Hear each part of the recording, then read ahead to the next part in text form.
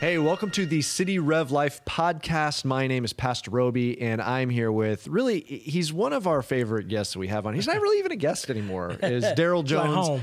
And today we're talking about dealing with disappointment.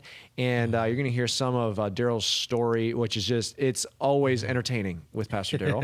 But also, part of what we're talking about today is coming out in Pastor Daryl's book, Why, Lord, Why? Is that right? Yeah, Why, Lord, Why? Why, Lord, Why? You can get it on Amazon, or you can go to Pastor Daryl's website, daryljones.org, D-A-R-Y-L. D-A-R-Y-L Jones.org. Go there. You can also pick up his book there. You're going to want to read that. So pick that up, Why, Lord, Why by Daryl Jones. But you're going to hear a little bit of some of what that's about. What's the tagline for the book? The tagline is Finding Hope in a World of Hurt. Yeah, so that's pretty relevant right now. Yes, so, it is. Yes, it is. Yeah. And what's interesting is this is all a God thing. This was worked on and kind of almost finished before the COVID shutdown. Yeah. And then once we were like, well, you know what? I think we do need to get this edited. I think we need to get it going and just finish it up and get it out because of just the craziness and dealing with all that this pandemic has manifested. So to speak. For sure. I think that's it's definitely God timed. And so if you're listening and you've ever felt disappointment, if you've ever felt something where you're like, God, I'm struggling because this is not how I saw my life going. This is not what I wanted from my story.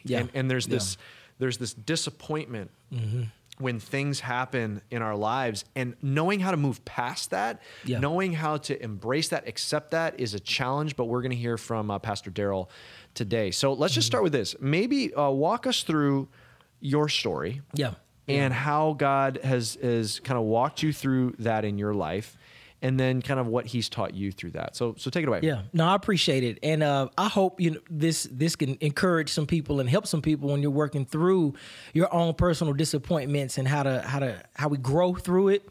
And even looking back, we can see God's hand in it. And for me, as I was sharing with Pastor Roby, I've had ups and downs. Overall, to be honest, I don't have much to complain about, man. I got to say God's been good to me. But as human beings, we have disappointment because disappointments come from when we have hopes and dreams and it doesn't happen. It changes. And I'm going to give some cliff notes, but then I'm going to go to some serious points as I got a little older. But, part of my hopes and dreams was God had gifted me as an athlete. And first off, I thought I was going to be Steph Curry. I was going to the NBA. I loved basketball. I worked hard. And my junior year of high school, football took off. I had a couple of issues with my feet, trying to get them healthy for basketball season to try to make a run at the state championship. We were number one in the state in basketball in Texas, and my coaches pulled me out, and I had good news, bad news. Good news was because of my junior year of football, my head coach told me I'll be able to pick any school in the country I want to play football. Great. You need to quit basketball. You're done. And I'm like, no. And I cried. I literally cried. It felt like I cried for 2 hours debating how I need to play basketball. And that hurt. Now, you may sit there like, that sounds so trivial. The thing, I'm a 16-year-old kid with hoop dreams, and they're shattered. I'm being told by my coaches that that's over. That part of my life is over where from I can remember, I was all basketball, and I just played football for fun with my friends. And yet football was taking off, and that was one of my first moments. Okay, I was able to come to grips with that and understand, okay, well, maybe they know better. And I had some good people in my life, from coaches and my dad, and I was like, you know what? We'll just go this route. And then I get to UM, and I'm living my dream. I'm on TV. I'm playing big time Division I college football. And you were highly recruited in Texas. Yeah. I was a top 5 recruit in most rankings. I was the number 1 receiver coming out of the state that year. And so I get to UM, and I'm the first one to start. I come in with this, with these guys that nobody knows, like Reggie Wayne and Santana Moss. That's the joke if you just listening, because these are some of the greatest players to play the game. And I was the first one to start. And then by middle of the year, we're all playing, and then our sophomore year, Santana just becomes unreal. Now I'm the third guy, and it's like, no, he's that good. And then our junior year, they asked me to redshirt, and I'm like, hold on, that's embarrassing. And my dad and I prayed about that. I mean, have you ever, just since then, I mean, usually it's a freshman a true freshman redshirts. Yes. I don't know that I know of another scenario of a junior of a non-injury. Okay. I have never heard. Sometimes when somebody gets hurt as an upperclassman, they can take a red shirt so they don't lose that year. Because once you play and you're considered active, you can't redshirt after that. Typically, you do get one redshirt year, but after you get playing, you typically don't redshirt, barring some kind of injury where you can't play. Well, I could play, but it was a strategic move for the school because the anticipation was that both of those guys would probably leave early. Then they would have one more year with me, and then they would be left with freshmen and sophomores. And they wanted a veteran presence. We had another guy named Andre King who also, was a veteran, and so they didn't want to be, in a sense, left with just these young guys. And ironically, they're redshirting you because of your value. That they wanted to have 2 more years from you after these two, future NFL superstars go on. So let me just back up a second. Yeah. You're growing up. You're obviously gifted as an athlete. You're a track star. You're playing, high-level basketball. You're helping to lead a team that's going to states in Texas. But you're also, then all of a sudden you start playing really high-level football. Yes. So your first love is basketball. So you feel as a teenager, and obviously as an adult, you look back and you're like, it's easy now to be come on, it's all right. You're 16, that's your world. It turned out okay for you, Daryl. But really when you're young, that is pretty devastating. Yeah. So you get that, but they're steering you, like the consolation is, but there's football. And so you throw yourself into football, you get highly recruited out of Texas, you go to UM, you're finding success. Especially in those, that era of UM, it's, one of the best programs in the country. It's still the best program. In general. It's still the place to be. It's the place to be. But then they ask you to redshirt your junior year, and you're wrestling with it. That's got to be a blow to the. It is. And for those that may be listening or watching that you don't watch football, let me explain this to you. When I say embarrassing, it's freshmen who are not ready to play college football take a redshirt year to prepare themselves to get ready to play at that level. So to be a junior, you've been playing, you've been on TV. I had game-winning touchdowns, and to be asked to redshirt, that's embarrassing because you're looped now. You're grouped with the guys that are not ready to play. Yeah. And then to make matters worse, my coach, and I say worse, I'm talking about during the moment. I had to travel. Redshirts don't travel. I had to travel to every game. I had to dress for every game. I had to warm up for every game. And then they would put my helmet up and I would just stand on the sideline and watch them play. Wow. When you want to play. And then there were games we lost that I felt like had I played, I could have helped us, And those were tough, man. And I was wrestling with that. So, and you knew the Lord. Your parents are godly people. Your dad's a pastor. Yes. What was your question to the Lord at that moment? Because, again, for your life, when it comes to athletics, it's like you could do that was my wrong. world. That was my world. Yeah. That was my world. And he's continually, you just had favor. Yeah. Just continually. What's that like with the Lord? Right there in those moments was really, Lord, what are you doing? Like, what are you doing? Now, one of the reasons I was able to, in a sense, accept that red shirt was because my dad and we made a list, and the only con for me redshirting was my own pride. Wow. I thought I was better than. And I said, if pride is the thing that's going to keep me from redshirting, I have to reject pride. That's not Christ-like.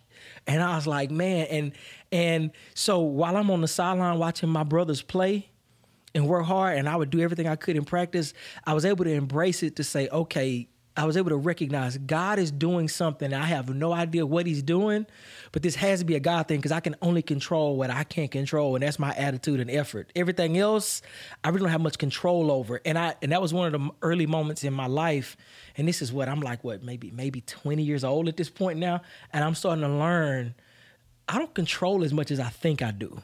And it was in that. But let me fast forward a little bit. So now, and we joked about this recently. I was on the phone with Reggie Wayne and Santana Moss. So they have phenomenal junior years. So my anticipation is they're going to leave and the show is mine. And then they stay. And I'm like, what are you doing? You're supposed to go to the NFL. You're supposed to be first round picks and leave it to me. I'm supposed to be the guy now. I'm the veteran presence. And all I got is this little freshman guy named Andre Johnson and nobody knows. And we know what Andre Johnson is, future Hall of Famer.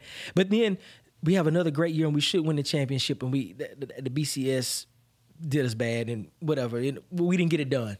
But because next year, that had to be what got you through is, okay, this is humiliating, but yeah. I know I'll have my 2 years. I know I'll have and then my 2 they years. return. And then they return. So that you don't get those 2 years. Okay. I'm like, I felt robbed a little bit, Okay. And we joke about this. This is something that we laugh about. I was like, y'all, I'm still mad at y'all because you should have left. But it worked out. It worked out. And this is part of the process, the journey, with the Lord. And so now, this is one of my biggest disappointments now. So up to this point, now if you remember, I keep saying it's my world. Somebody may be listening and think football, think my hopes and dreams, I was going to build my livelihood. I want to have a family and be able to provide for my family. And I want to play in the NFL. And I had all these things about what I wanted to do with my life.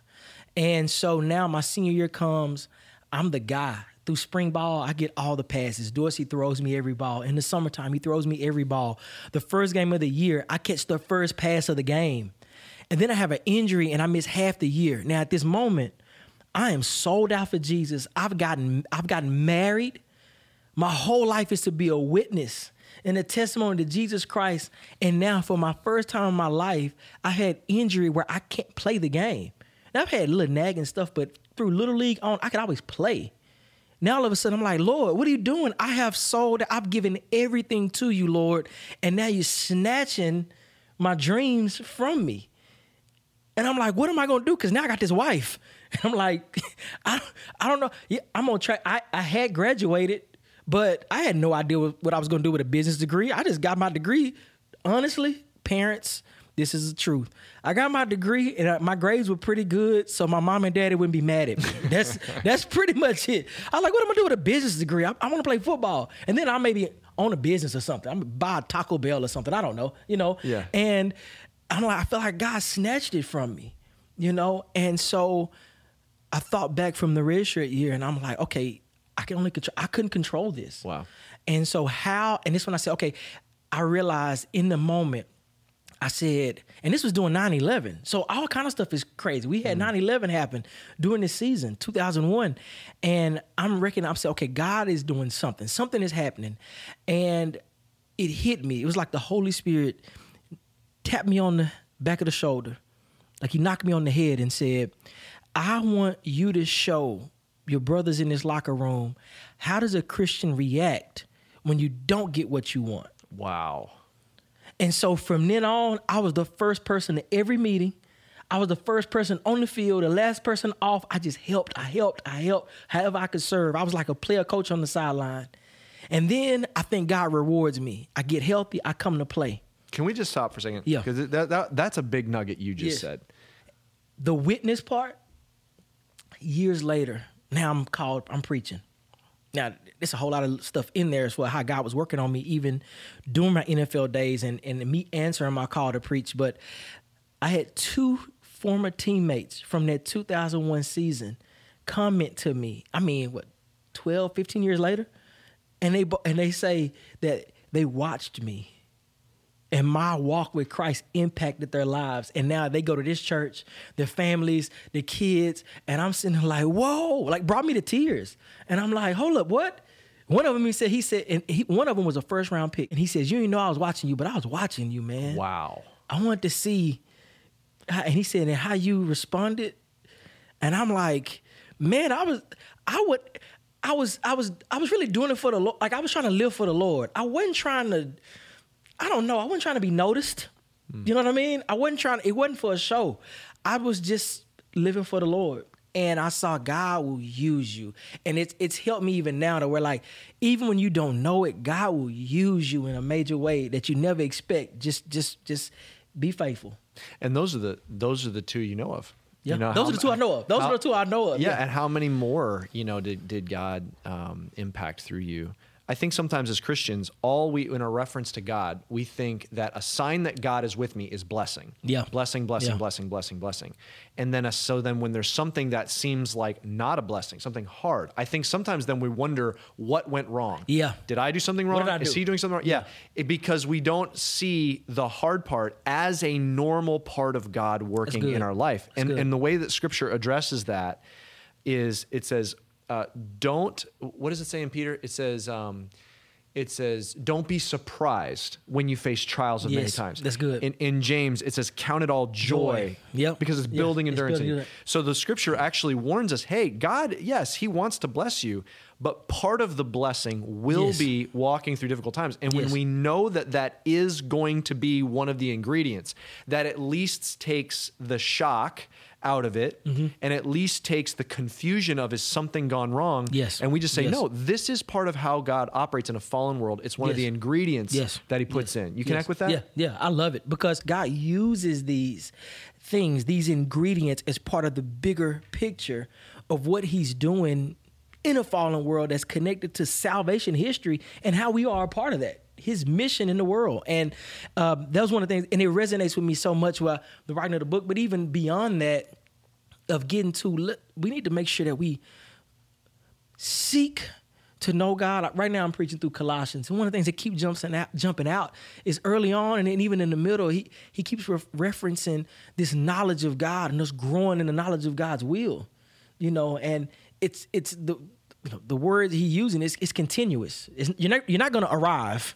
We just grow a little more in understanding and knowledge as we continue to seek him. I love the way you said, that Romans 8:28, all things work together for good. That's such a common, verse that people quote. Yeah. But I love the way you pointed out that it doesn't say all things are good. Yeah. It says all things work together for good. And that when we're walking through those moments that are not good, that's where faith comes into play. Amen. If everything was clear, if everything was like, oh, I see why he did that, I know where we're going. If everything was good, this is good, and then this is good, and then this is good, I would need no faith. Exactly. And he says, without faith, it's impossible to please God. And so we've got to know this is a faith journey. There are things that are going to be hard. There's going to be things that we don't understand, but we have just got to stop and trust. And so we're wrapping up here, but I just want to finish part of the story here, Daryl. So part of what God did was he watched, other people got to watch you through that difficult time. And I think that's profound. I think, Christian, don't miss the opportunity Don't miss it. of the witness you can be through your suffering. Don't miss it. But the other thing is, so you went, you eventually got drafted. You played for the Giants and then the Bears and the Vikings. So played for 5 years. Yeah. And a total in the league 4, but credited 3. I'm just being technical in case somebody watch. Sure. Okay. So, but you're playing for over the span of 4 different years. And then you get called into, you feel the call to become a pastor. Yes. You get called in the ministry. And that's another story for another day. But let me ask you this. Do you think that had things played out differently in college, if you got drafted differently, do you think that would have given you pause in your calling? I mean, do you see like part of that for that energy? I think about that so often. I think about that certain decisions, if certain plays had happened. There were times I give an example. The second play of the game when I was with the Bears in 2004, I run an out and up. The DB totally bites on it. When the quarterback gets ready to throw it to him, he gets hit. So it's short, ends up being an interception. I'm like, what if he didn't get hit and he didn't throw it to me? That's a touchdown, 80 yards. It happened again 2 weeks later against Green Bay. I beat the guy on a deep post. This is going to be an 80-yarder. I'm Sports Center, baby, right? He gets sacked. And I'm like, why did he get sacked, Lord? Like that was why, Lord? Why did he get Green sacked? Bay? Like why did you let him get sacked? He could have thrown that ball, And these things, and I think about that, and then I look back and say, no, God had a different track, because I was like, maybe I would have been delayed. I've even talked to one of my best friends who's a pastor, and he answered his call to ministry at age 19, and I told him, man, at one point I was a little jealous. I said, man, I wish I just answered my call early, man. I wasted all this time playing football, And then I said, you know what I've learned is, part of that journey, I was every day in the NFL pretty much doing practice, And I'm going to say starting during the season, when I was with the New York Giants, from then on, every day at practice was some kind of Bible study with me and players. They would ask me every practice, every time.